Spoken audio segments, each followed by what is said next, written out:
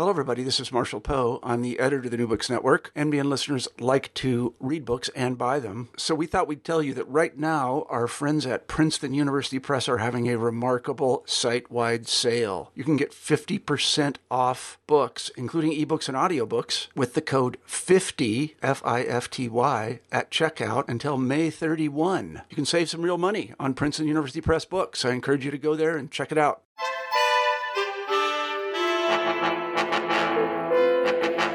Hello, and welcome to the East European Studies channel at New Books Network. Today, I am really happy to be talking to Dr. Kristen Gotzi about her book Second World, Second Sex, which has the subtitle Socialist Women's Activism and Global Solidarity During the Cold War. Kristen, could you please introduce yourself and then we will talk about your book? This is your most recent book, right? That's right. It just came out in February. So thank you, first of all, Marina, for having me on the show. I'm really delighted to be, working on Eastern Europe. And I've been obviously researching Eastern Europe for a really long time. So my name is Kristen Gotzi. I am a professor of Russian and East European Studies at the University of Pennsylvania. And I graduated with my PhD from Berkeley in 2002. And after that, I spent about 15 years actually teaching at Bowdoin College up in Maine before I moved to the University of Pennsylvania in the fall of 2017. I started doing research in Eastern Europe. Well, let me back up and say I first visited Eastern Europe in the fall of 1990. So just really about 6 months after the Berlin Wall came down, I happened to be traveling in Europe, and I spent about 4 months in that between sort of May and August, sort of traveling around Eastern Europe. My first country was Bulgaria. I couldn't get more than a transit visa through at the time. So I went from Istanbul to Belgrade, but I did pass through Bulgaria. I think I had a 34-hour transit visa or something like that. And then from Belgrade, I traveled to Romania and then into Hungary and what was then still Czechoslovakia, and then into the GDR, what was then still the GDR. And I was actually in Berlin on Alexanderplatz the night that the currencies reunified in Eastern Germany. And so I had a really deep interest in Eastern Europe. And then I went to college and, became sort of a grown-up. I lived for a couple of years in Japan, and then I ended up going to graduate school at Berkeley. I started grad school in 1996. And of course, at that time, a lot of people who were interested in doing ethnographic research were going to Eastern Europe because it was sort of a no man's land in terms of, ethnography and anthropology. Especially there were some really wonderful anthropologists who were working in Eastern Europe, particularly in Romania, and a few in Bulgaria as well. There wasn't as much ethnographic research as there would later be in this part of the world, obviously. And so I knew that I really wanted to do research in Eastern Europe. And I started doing ethnographic fieldwork in 1997. And I've really been doing it ever since, primarily in Bulgaria, but more broadly, and also in the eastern part of Germany and then across the region. And this is my 9th book, but it's really my 6th book about transition and socialism and post-socialism in Eastern Europe. So this book was a real labor of love. It took a while for me to write. And I think it's a little bit different than some of my other work because most of my other work is really ethnographic. And this work is a sort of a mixture of ethnography and contemporary history because I'm also doing a lot of historical. It was the first real archival project that I've ever done. So it's been a bit of a challenge for me, but I'm really happy how the book came out, and I'm really excited to be talking to you about it today. Well, this is kind of a really long road in Eastern European studies, so I'm really privileged to have you today as well. So I just finished reading the book, and I was very impressed really with the many sources that you mentioned there, like the many facts and persons that you include. And it seems to be really a great challenge to gather all the facts, to make sense of all this information. So could you briefly summarize the main arguments of the book and that was what inspired you to write this book? So what was your particular, like, what was your interest in these particular events, in these particular dynamics, like the conference, it's the UN conferences, and why you chose to write about, okay, I get it now, why it's Bulgaria, but then why Zambia? So, okay, that's a great question. So when I was at Berkeley in 1996, one of my mentors was a woman called Irene Tinker.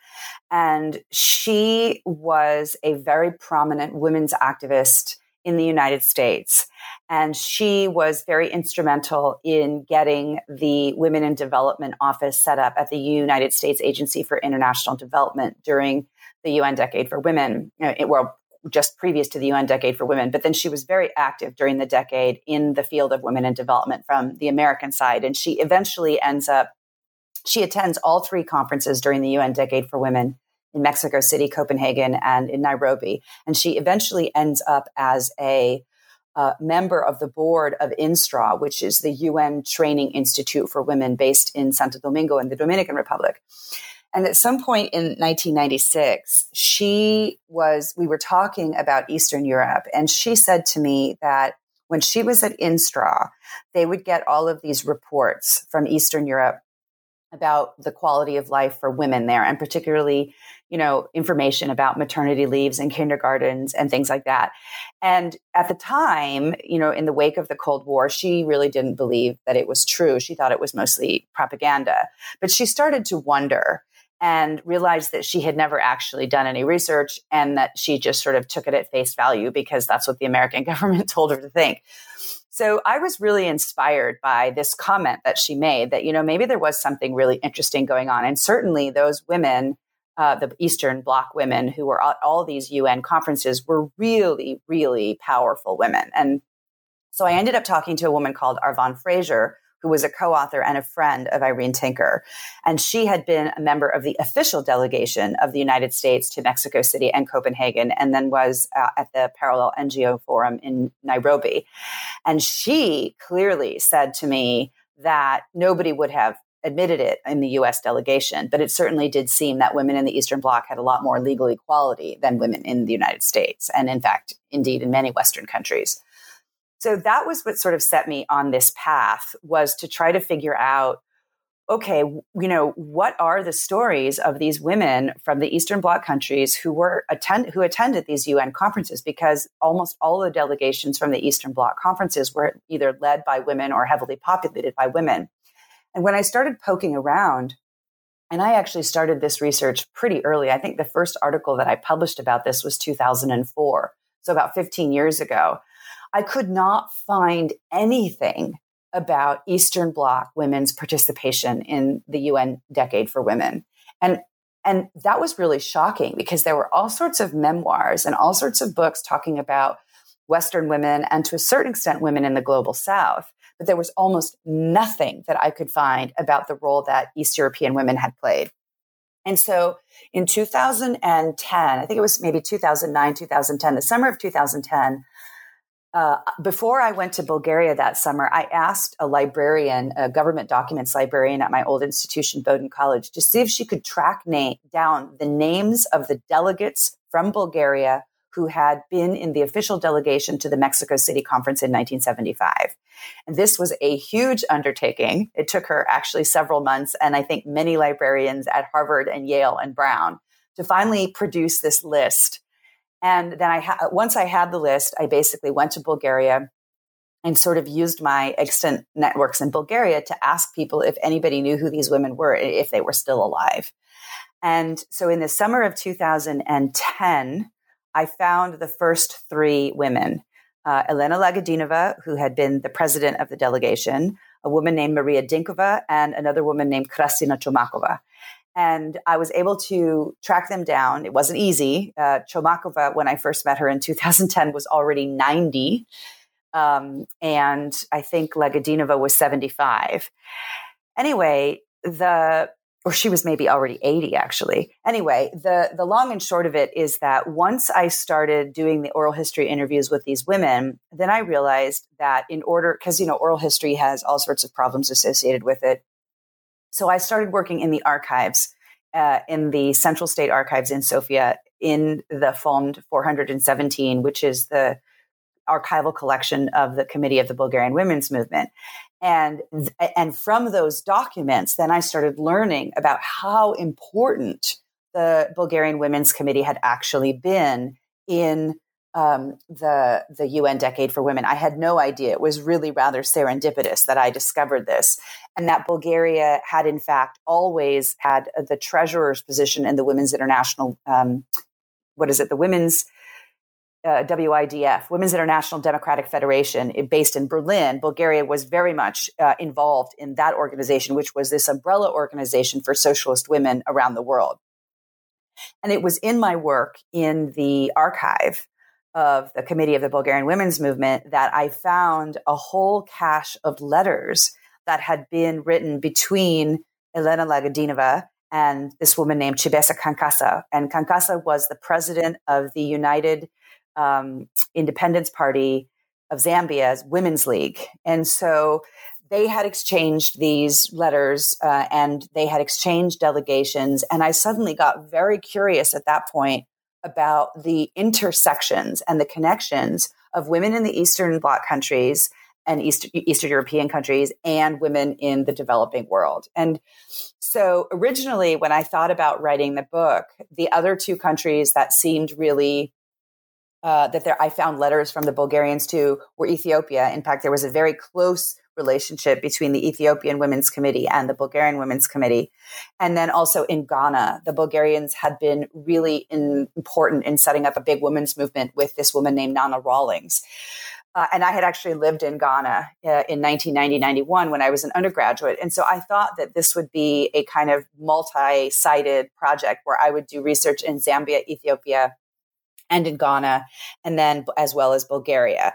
But then as it evolved, I ended up also doing research in the archives at the International Institute for Social History in Amsterdam. I ended up doing research in the United States with a bunch of archives here and doing oral histories with women in the United States. And then I learned that the Ethiopian archives were inaccessible, and most of the women the president of the Revolutionary Ethiopian Women's Association had been under house arrest for many years and now had political asylum in Canada, and I couldn't find her, and I don't think she really wanted to be found. And then it also turned out that the Ghanaian records weren't going to be as accessible as I thought they were. So in the end, I narrowed it down to a kind of case study of Bulgaria and Zambia, but sort of in dialogue with the United States. That's how the whole project came together.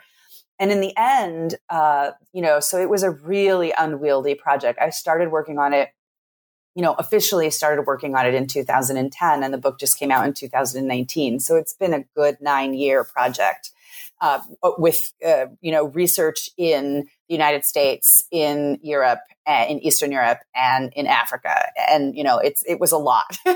So, and the basic argument that I make in the book is that not only is it really important to recognize that these second world, third world, that's what the regions were called back during the Cold War. The second world was the Eastern Bloc and the third world was the developing world of the global South. The second world, third world connections were very, very strong. And that these women's organizations actually helped each other promote women's issues in their own countries. But I also argue in the book that not only did they help promote women's issues in the developing world and the second world, but they actually served as a catalyst to promote women's rights in the first world countries as well. And it's a little bit of a controversial argument. But I think it's really important that one thing that we really haven't talked about is the role of superpower rivalry, Cold War rivalry, when it comes to women's rights. And that unfortunately, by the Fourth World Conference in Beijing, Fourth World Conference of Women in Beijing in 1995, the role of the Eastern Bloc women and the important pressure that they had once put on the Western women, especially women from the United States, was gone. And it was sort of deliberately, I think, erased from the historical record. And I think that's really, really problematic because the way we remember the UN decade now is it's like this history of triumph of Western women, of American feminism. And that's not actually what it was at all. Yeah, this sounds like a really, really big journey. And I can see, like, after reading your book, I can really understand this argument. And I feel that it is really well documented everything that you're doing there. But I wanted to hear more about the specific reasons. Why was it, according to you, erased? In the context of the Cold War. So I think it was in the introduction where you say there are 3 reasons. You kind of really nicely summarize them. So I wondered whether you could do this for us now as well. Sure. Yeah. I mean, I think there are a couple of reasons. I mean, so the first reason is just a material culture reason. Like in Bulgaria and in many of these East European countries, a lot of the women who were involved in the UN Decade for Women, they became very poor and marginalized after 1989 or 1991. They were incredibly impoverished. And so, and they didn't obviously have the ability to write memoirs, or they didn't have journals where they could submit their articles reflecting on the past. I mean, a few of them did. Like Maria Dinkova wrote a series of articles that were really wonderful about the Bulgarian women's revolution, she called it, but they were written in Bulgarian and they weren't translated. And so people don't have access to them. So that's the first reason. Also, I think I mentioned the fact that there's this incredible archival imbalance. So that Western women, American women in particular, are really good at preserving their papers. And before they retire, they actually, contact universities or libraries or institutions that they're affiliated with, and they make sure that all of their papers are preserved. So many of the documents that I needed in order to do this research were literally fugitive papers. I was going through people's basements. I was going through people's photo albums. I was digging through people's cupboards. There were all these documents that had been squirreled away here or there that weren't in the official record. That was really difficult. So that's the first reason. The second reason I also think is that there's an incredible hostility to feminism still in many East European countries. A lot of East European countries associate feminism with socialism, the state socialist past. And so there's a lot of negative attitudes towards these sort of red grandmothers, and so there's very little interest of anybody in that part of the world, I think, telling the story. There are very few young scholars. I mean, it's changing now. I think it's starting to change. But certainly when I started doing this research in 2010, people thought I was crazy to want to do research on this topic. And then, I also think that there's a certain global but certainly Western triumphalism around the end of the Cold War. And people don't want to admit that there was anything good about the communist past. And if you open that window even a little bit and you say, oh, but look at all these things that they were doing for women. Look at all the influence that they had at the UN. Look at all the influence that they had on the international stage. Look at all the influence that they had in the developing world with women in Africa, with women in Latin America, or with women in Asia. People kind of freak out and they say, oh my God, you're an apologist for Stalin. You want to bring back the Gulag. So it's very, very difficult to have a reasoned conversation about this. And that's one of the reasons why this book took me so long to write, because I wanted to make sure that everything that I wrote was documented, that it was, from the archives or published somewhere. When I heard people in my oral history interviews, when people told me stories, I did everything possible to try to corroborate those stories with the archival evidence from the time, because I knew that people were going to attack me for trying to say that there was this important, this important influence of these Eastern Bloc women. And then finally, I think that the other thing is that, look, Western feminists, especially Western feminists of the second wave in this country, they want to claim that it was their grassroots activism that led to women's rights.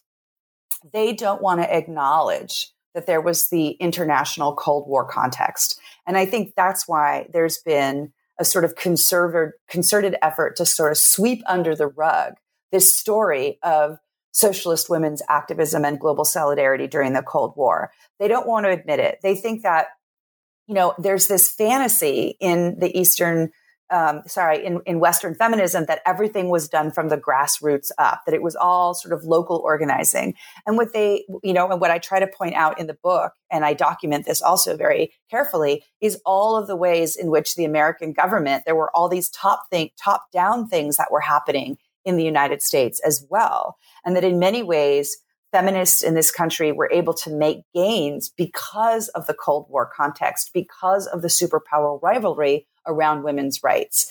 And that story actually, I think, threatens a lot of women, especially women of a certain age in this country, who really think of themselves as like heroines of, feminist, second wave feminism in this country. I was already thinking, I had a question about this. The fact that Western feminists claimed that we are doing grassroots activism, whether they are they're in the East, let's say in the Eastern Bloc, women are like influenced by the state, and everything that they're saying is actually propaganda. So do you make this really interesting point of saying that actually, like it is a very slightly thing throughout your book, but you actually say that when one looks at these conferences, one can see that what the delegates from the US did was also something like a propaganda, right? Of course. Yeah. Of course it was. I mean, Arvon Fraser, who was a member of the U.S. delegation, she said people didn't speak at these conferences. Countries spoke at these conferences. So, of course. Yes, I remember this quotation. Yes. The United States, they had very strong positions about issues.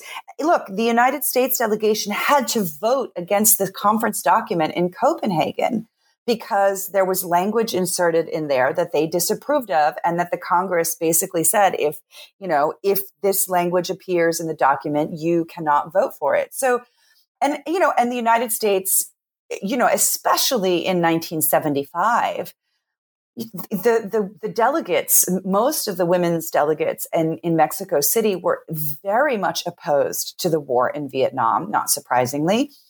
And there had also been a U.S.-backed coup against Salvador Allende in Chile, and they installed Augusto Pinochet. So, of course, these women were incredibly constrained by the foreign policy of their government. They were acting as state agents as much as the women were from the Eastern Bloc. So I think, the problem with a lot of Western feminist discourse about the UN decade today is that, they say, well, those women's organizations in the Eastern Bloc weren't really women's organizations because they were all employees of the state. And the truth of the matter is that many of the women who were in the official delegation at Mexico City or Copenhagen or Nairobi were also members of the state. I mean, in Nairobi, the woman who headed the American delegation was Maureen Reagan, President Reagan's daughter. So, of course, there's politics involved.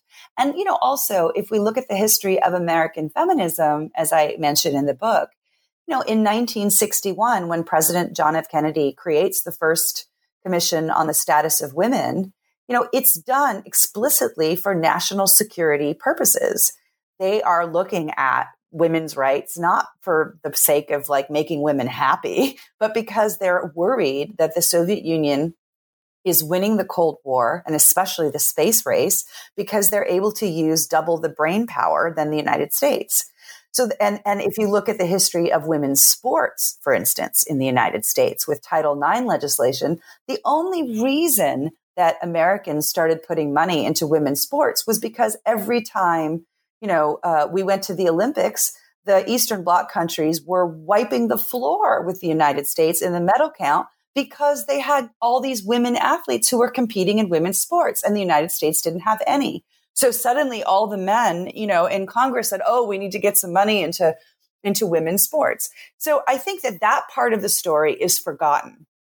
Right? I mean, it's very important to recognize that there was an incredible amount of grassroots activism in the United States, but it was done in the context of the Cold War. And to ignore the Cold War, like you read these histories of American feminism, And they just sort of ignore the role that the Cold War context was playing. And I think it's really important that we recognize that there was plenty of top-down stuff going on in the United States.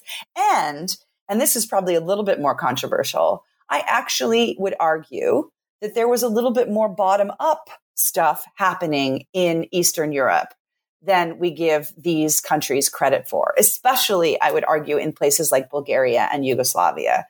To a lesser extent. Could you please elaborate on this? Sorry for interrupting. Yeah. Could you please elaborate? I just found it so interesting that I couldn't. Exactly. So, I just want to say, like, this is not true of all places, right? So the Soviet Union and a place like Czechoslovakia after 1968 was much more contained in what it could do. But certainly in Poland and certainly in Bulgaria and certainly in Yugoslavia, which was non-aligned. So it's a little bit of a different case. But in Poland, Jean Robinson basically has shown very clearly that the Polish Women's Organization was trying to protect abortion and trying to expand sex education. And it was really coming from the Women's Committee that these things were protected in Poland under communism. And of course, we know now that after communism, there are all these restrictions. In Bulgaria, it really was these women. There were some young journalists associated with Zhenata Dnes, and they were really excited in 1968 when Elena Lagodinova became the president of the Women's Committee. And Lagodinova comes to them and says, okay, we want to put together a really progressive program for women's rights in Bulgaria. And we don't want to do what the Romanians did in 1966, which is outlaw abortion, but we have this falling birth rate. So what can we do to help raise the birth rate while maintaining women's labor force participation? And so Zhenata Dnes goes out and does a survey of like 16,000 readers in Bulgaria. And all these women send in information about their lives and why they are or are not. These are anonymous surveys. And the journalists of Zhenata Dnes basically read through the surveys and they start to think about what a program for women's rights would look like. They prepare a program. That program then gets presented to Elena Lagodinova. Lagodinova reads the program, discusses the program with various institutes and various experts. And then she personally, literally goes before the Politburo with a bunch of placards. I have pictures of these placards in the book. And she basically explains to them what they need to do in order to promote women's rights in Bulgaria so that women can more effectively combine work and family balance. And, the initial reaction of these men is it's too expensive. We don't want to do that. It's, much easier to outlaw abortion like the Romanians did. And she argues with them and she says, look, if you don't want to do this, then send me back to the academy. She had been working before as a scientist at the Bulgarian Academy of Sciences. She's like, send me back to the academy. If you're not going to actually do this, if you want to fix this problem, we have to do it rationally on scientific basis. And I've done the research and I've put together a program and here it is. I need your approval. And the Politburo members disagreed. They argued. They were somewhere up in Lovich. And eventually Zhivkov came around and he said, okay, we're going to do this. And then in 1972, the Politburo issues this decision, which is about enhancing the life of women under socialism. And it looks like it's a top-down decision from the Politburo, which basically gives women all these maternity leaves and has all these wonderful provisions for child allowances and the re-education of men and so on and so forth. But what you don't understand unless you dig into the archives and unless you talk to the women that were involved in this process is that Politburo decision actually comes more or less from 3 journalists in their late 20s, early 30s, reading a bunch of surveys that Bulgarian women sent into Zhenata Dnes. It was a kind of bottom-up process. It just doesn't look the way that we think of grassroots politics in the West with a bunch of women on the street with big signs marching in the streets, right? It's a different sort of a bottom-up process. And in Yugoslavia, I would say where they had many more freedoms than they did in places like Bulgaria or Poland, there was also a lot more sort of bottom up, especially in the 80s feminism that we see. And I think that a lot of scholars in this, even in Romania, I have a colleague who's doing a very similar project in Romania.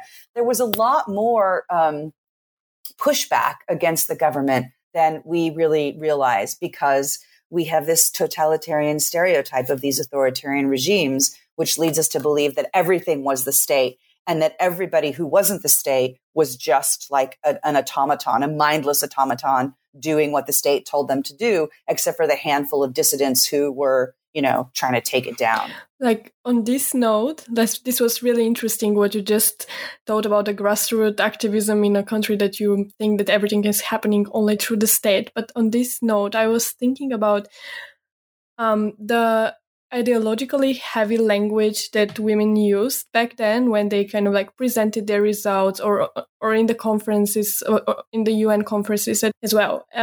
So I was just thinking about your argument that you say that it is actually not as much like only propaganda thing, but it is also a way to make sure that their writings are legitimate, and like all the references to Zhivkov, to Marx, Engels, Lenin were actually meant to help them, like a strategy were meant to make writings actually to not be devalued, to not be discredited, and to make them to be able to actually legitimize their critique against the state on certain issues. So I thought this is really interesting argument.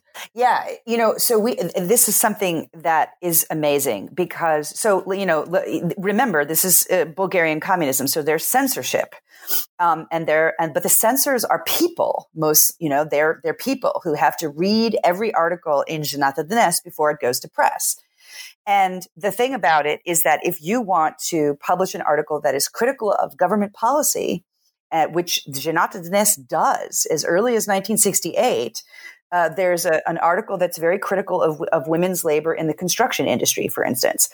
And they have to be very careful, because if they write something too critical, the article will be censored. If they want to talk about sexuality, which is something that they'd wanted to talk about, sexology, they had to be very careful because the censors were kind of prudish. So what they do very strategically is they use quotes from Lenin, they use quotes from Georgy Dimitrov, they use quotes from Engels, absolutely, to justify and argue that what they're doing, the attention that they're paying to women's issues, is truly socialist.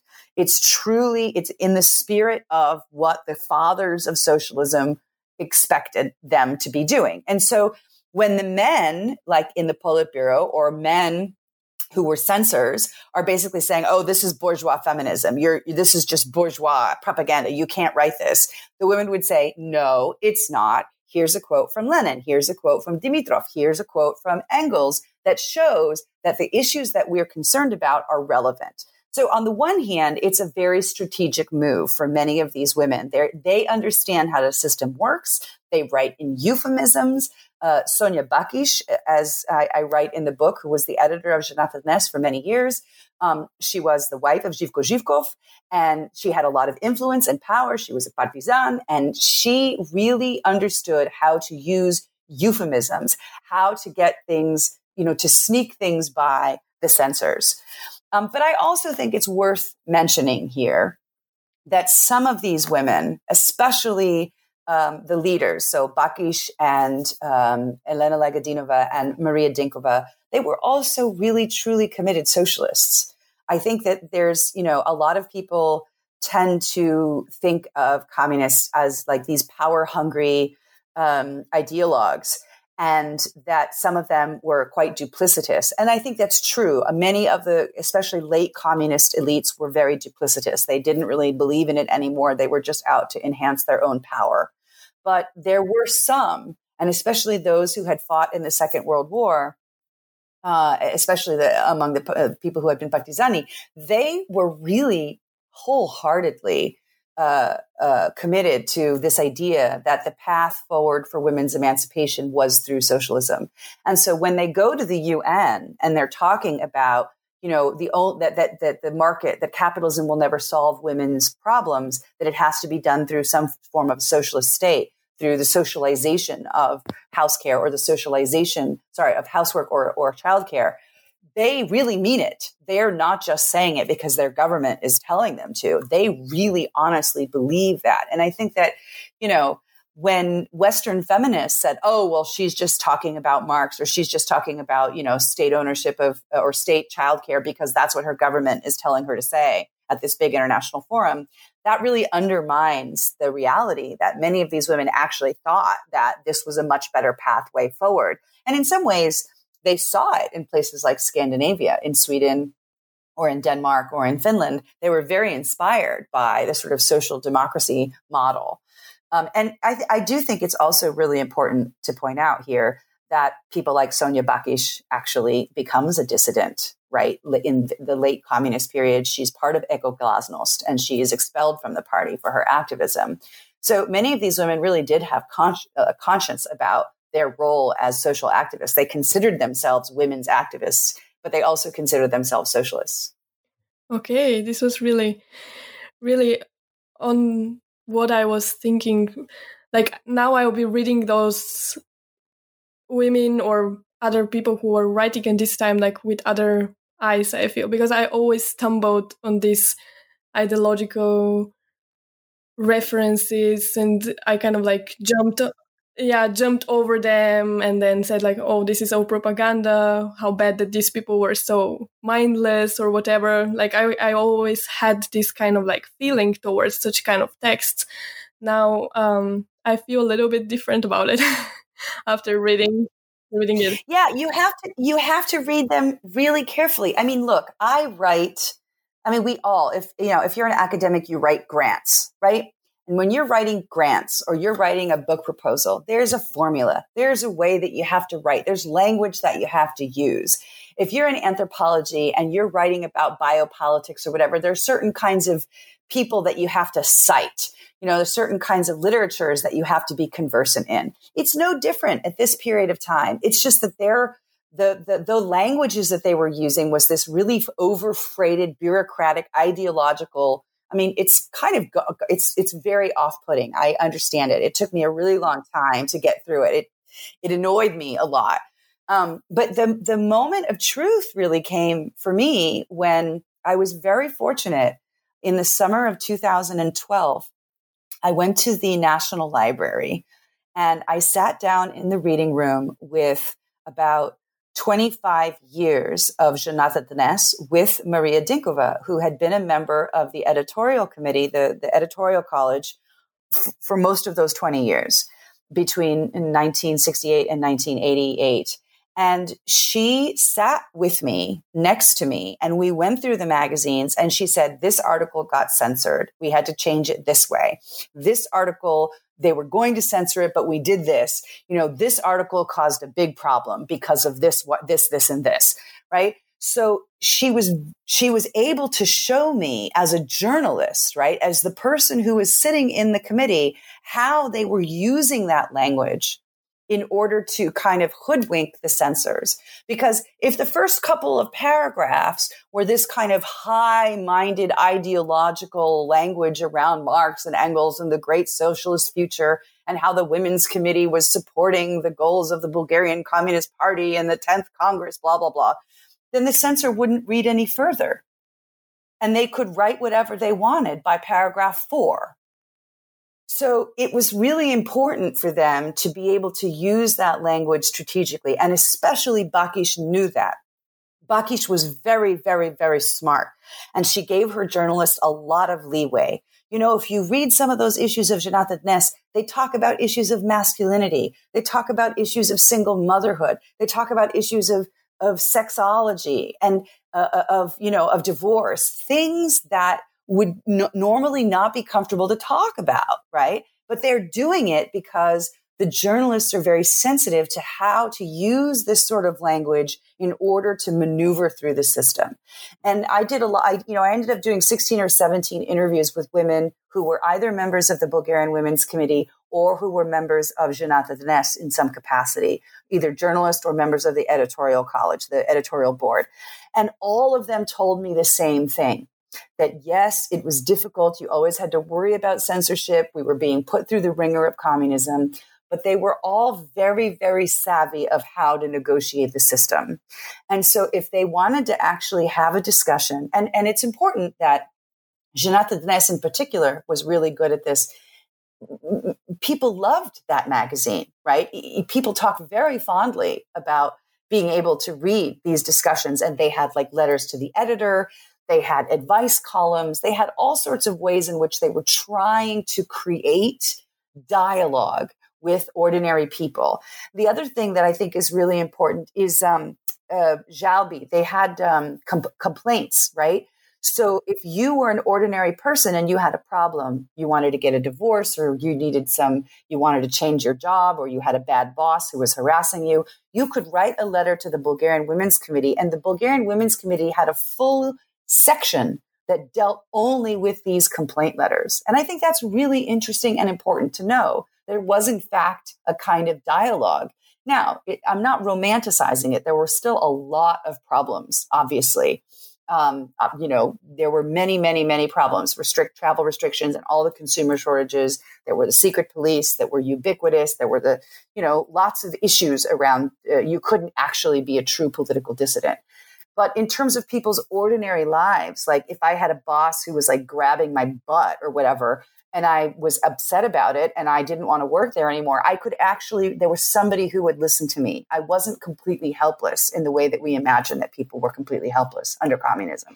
I feel that these two perspectives that you have, like the archives and talking to people, like, and this person who actually showed you how to read all the archives, this is a really good balance between facts, history, and then a more subjective source of information. So could you please talk really briefly about this and how you choose what to include, what to exclude, how to achieve this balance between raw facts, let's say, even though this is problematic maybe, and then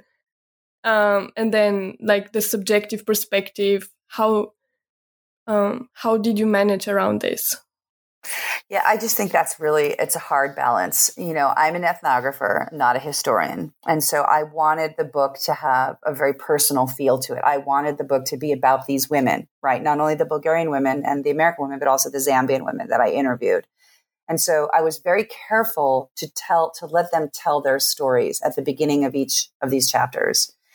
And in some cases, I could not corroborate what they said, in the archives. So that's a hard balance. I wanted them to be able to speak for themselves and to speak for their experiences, but I also wanted to go to the archives and to go to real publications and to find as much factual or archival evidence to support what they were saying.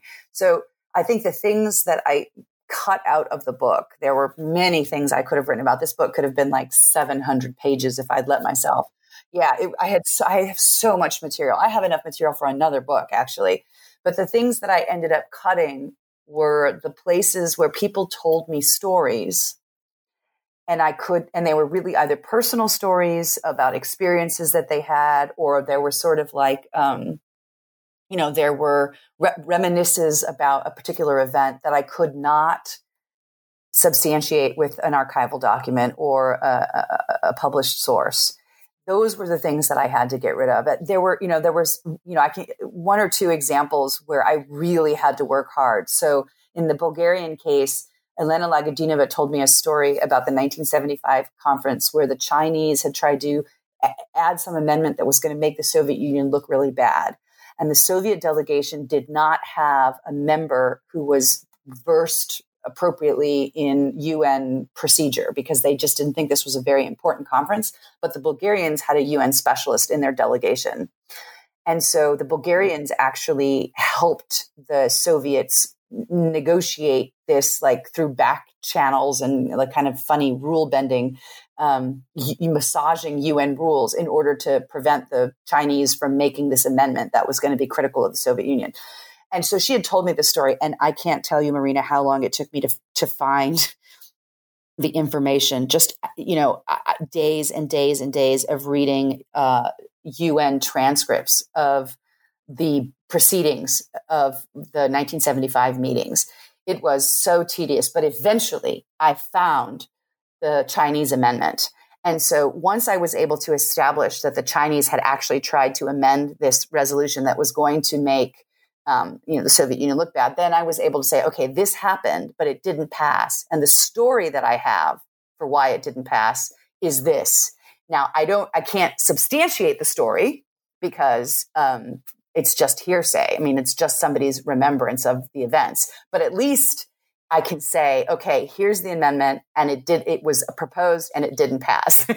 So, but that kind of work is really, really, really painstaking. I can imagine this. And I also felt so many times the word claims or claimed somewhere there, which kind of like accounted for all this difficult balance between someone is telling you something, you want to believe them, and then you want to also check your archives. So yeah, I wanted us to go back to the structure of the book itself, because it was, I felt the way it was structured was also valuable, with the first part giving more context and the second part talking about the actual conferences and what happened. Could you talk really briefly about the structure, because I have maybe 2 more questions and we will need yes. Okay, yeah. So that's an easy question. So basically, the first part of the book is just the story of women's rights in Bulgaria, in Zambia, and in the United States. So I go over the same history kind of 3 times in 3 different places. And then in the second part of the book, I basically dive into the UN. And there are these 3 characters, Bulgaria, Zambia, and the United States. And I show you how their different perspectives on what is happening during the UN Decade for Women between 1975 and 1985, when the last conference in Nairobi is held. And then the kind of concluding chapter is sort of the aftermath of that. But yeah, the idea is that in order to understand the positions of the 3 different countries and the women of these 3 different countries in the second half of the book, you have to understand a little bit about the domestic context of their women's rights organizing within their own country. Yes, I felt this as a very valuable, like the first part, it kind of like really opens your eyes to read the second part, which is so and more, how to say it, like if I had immediately the information from the second part, it wouldn't be possible to even read it, right?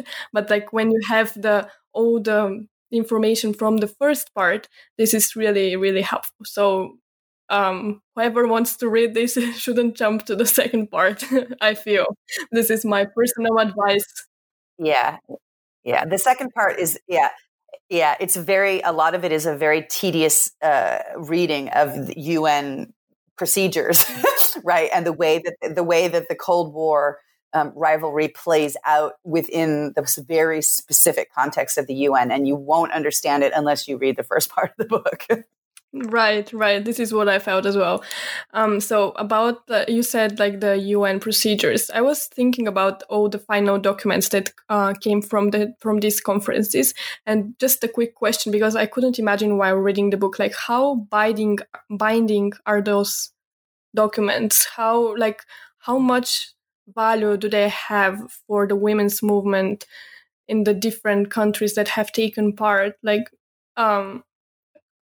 what is the actual value of the conferences? Because there was so much like enthusiasm about these conferences, and then we had this conflict there of the Eastern Bloc countries and the, let's say, the third world countries, even though this is not a really good concept, and then the Western countries, and then I was wondering, so much preparations and then the conflict on these conferences, and it was always almost the same conflict with the Eastern Bloc women saying that we should look at women's issues in the context of racism and then colonialism, imperialism, and so on. And the Western liberalist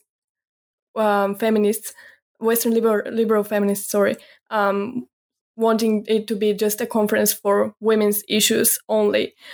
So my question, I guess, is what are the outcomes of such a conference? First, the documents themselves, how binding were they?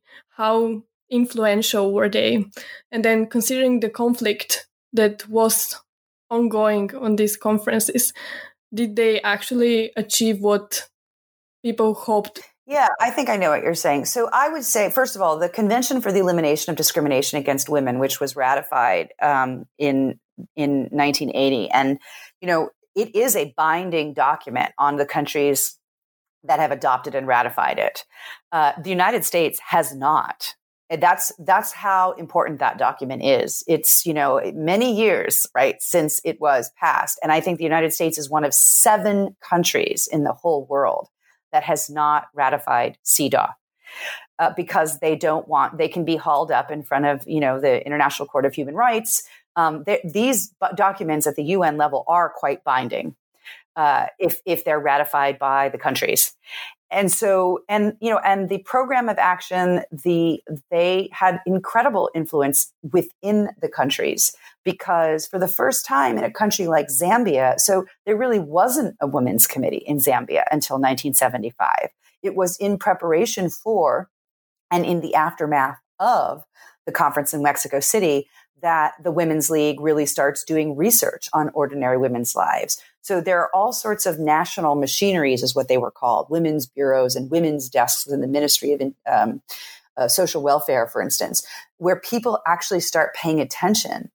A very small thing like gender disaggregated statistics. The UN didn't disaggregate statistics by gender until the UN conferences for women.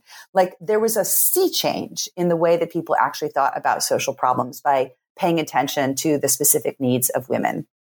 And I think that one of the things that I argue, but I also very much take this from Devaki Jain's book, which is a 2005 book, An Intellectual History of Women at the United Nations, is that since the Cold War ended, women's rights have actually gotten worse internationally. And part of the reason that she argues, and I agree with her, is that there's no more rivalry between East and West. Those socialist women from the Eastern Bloc aren't up there saying that countries have a responsibility to look after the social needs of their populations and particularly their women. The whole idea of social rights, social and economic rights are gone. I mean, all that we talk about in the United States, all we care about are quote unquote human rights, which are political rights, freedom of speech, freedom of conscience, freedom of the press, and so on. But nobody talks about, freedom to have a job, the right to employment or the right to housing. I mean, only now in the United States do we have people like Alexandria Ocasio-Cortez talking about housing as a human right or healthcare as a human right. That language comes directly from the Cold War. That's exactly what those Eastern Bloc countries were arguing. And I think as long as that language was in the international sphere, Western countries, but particularly Western employers, I would say, fearing the spread of socialism or the influence of socialist ideas, they kind of had an incentive to treat their workers and their women a little bit better. This is not only my research, by the way. There's Mary Dudziak has a wonderful book called Cold War Civil Rights. A colleague of mine, Sandrine Kot, writes about the Cold War rivalry at the International Labor Organization. So I think there's a lot of evidence that social rights, just generally speaking, not just women's rights, but civil rights and labor rights, were incredibly positively impacted by this Cold War superpower rivalry. So I think it's really important and that we're still living the legacies of that today. I was wondering about the conclusion of your book. So it was really an emotional one. So I wanted you to comment a little bit on this position of the women's activists both in Africa and in Bulgaria. Not in Africa, but in Zambia. You're writing specifically about Zambia and in Bulgaria after the end of the Cold War. So I felt that there were in different positions, from the stories that you presented.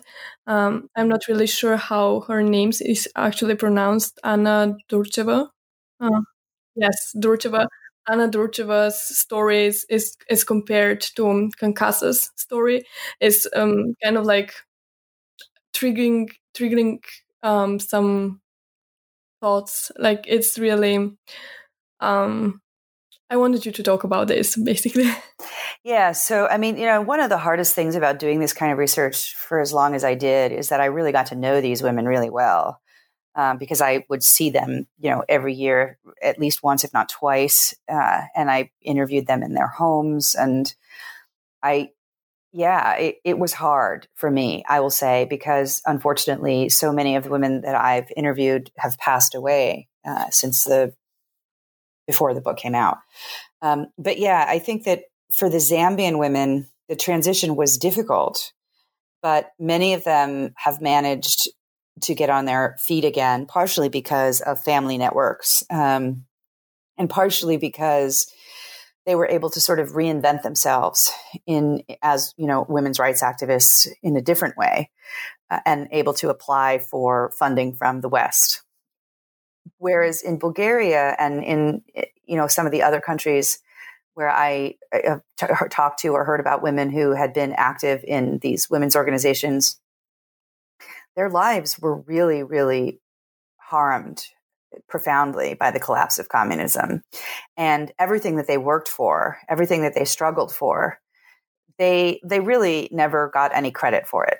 And I think it breaks my heart that that so much was done for women. I can remember actually being with my Bulgarian sister-in-law and telling her about this 1972 Politburo decision and the maternity leave provisions. And my sister-in-law had both of her children before 89. And so she had taken maternity leave under this law.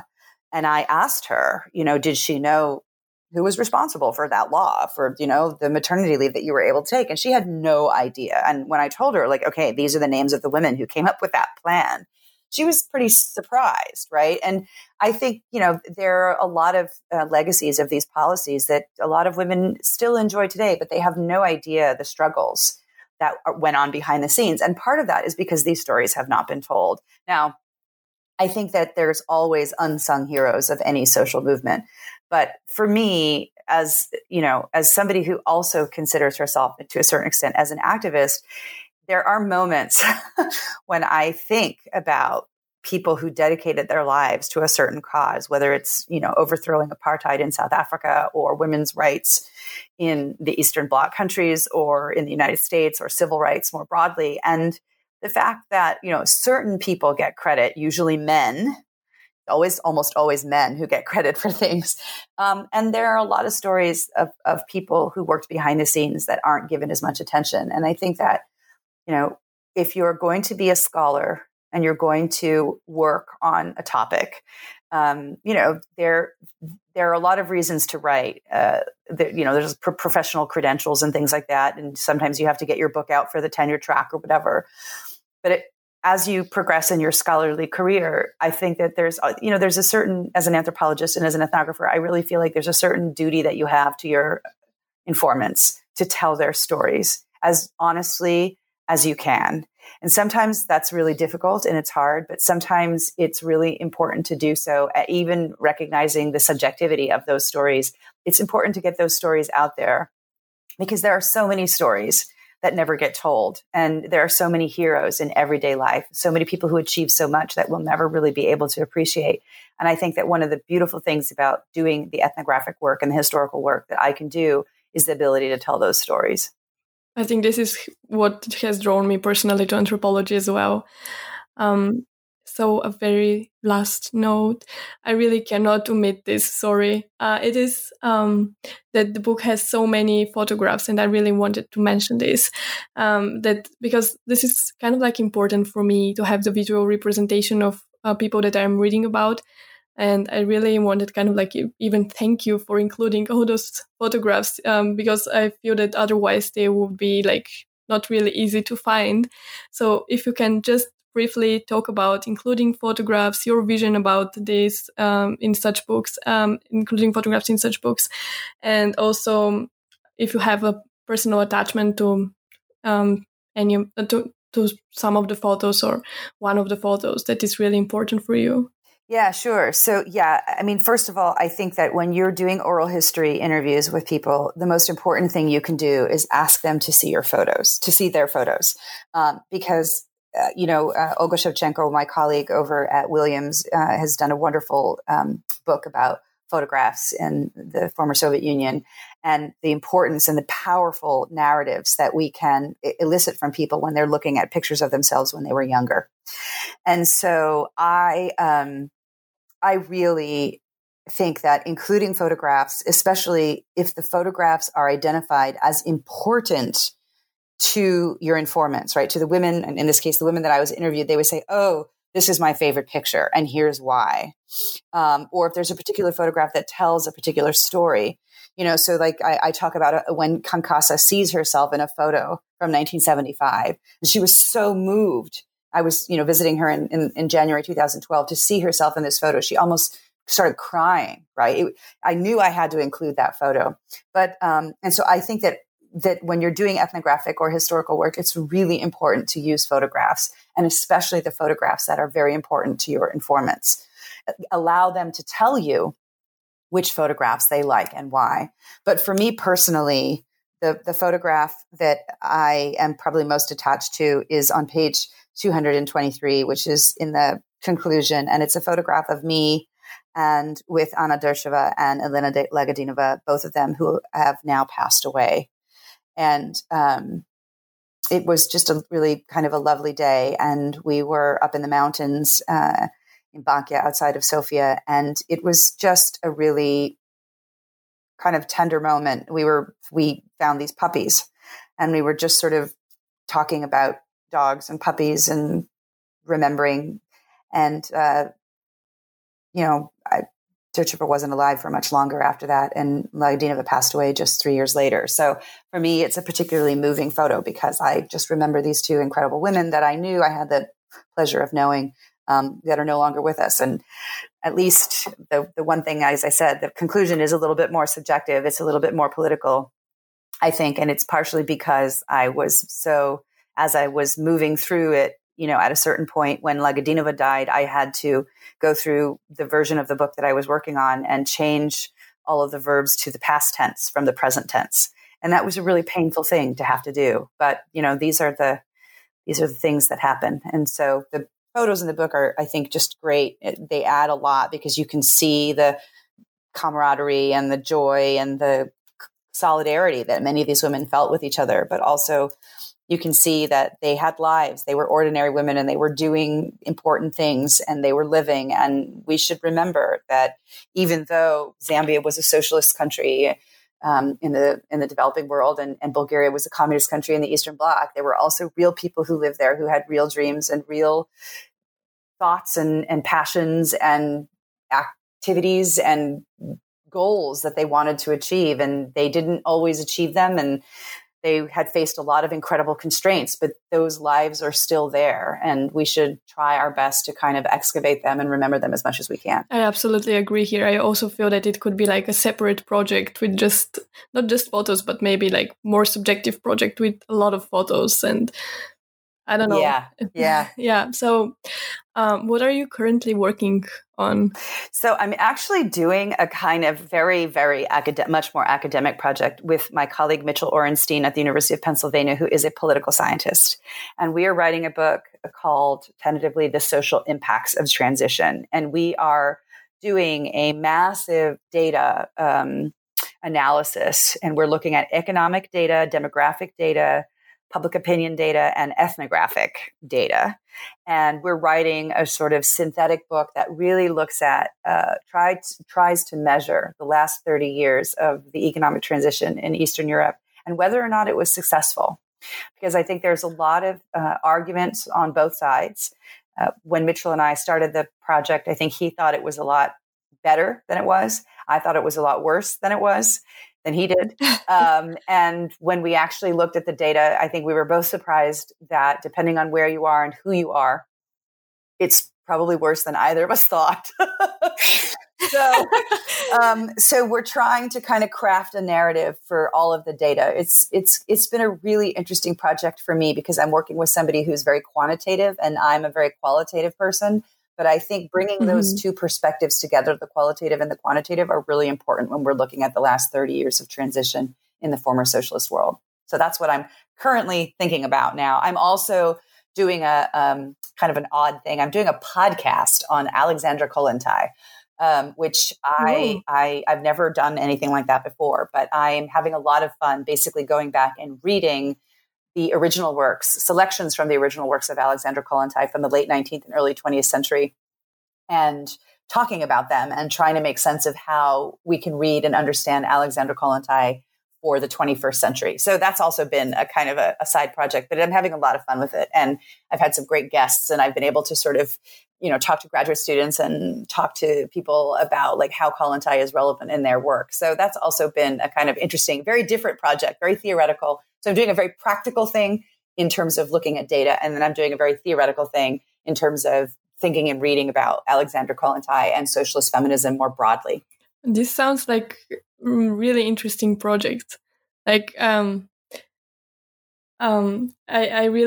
looking forward to reading the book on transition, because for me, this is also like a question, like, where are we, like this long process? Like I'm a child of transition, basically. Like I'm from Bulgaria and I'm born in the transition period. So it is for me like, and it would be an personally important book to just see like the time that I'm in, like the process that has been while I'll be growing up, like what has happened. And Yeah. And Bulgaria is actually a really bleak story, which I'm sure you know. Yeah. But when we look at the data, especially the demographic data, it's really hard to look at this data and see what's going on. The different narratives. So yeah, hopefully the book we have a sort of a rough draft of it. We're working on it over the summer, but it will be. I think it's really important for us. It's been 30 years now, right, since the transition. And it started at the fall of the wall in '89, and I think that it's really important to go back and take stock,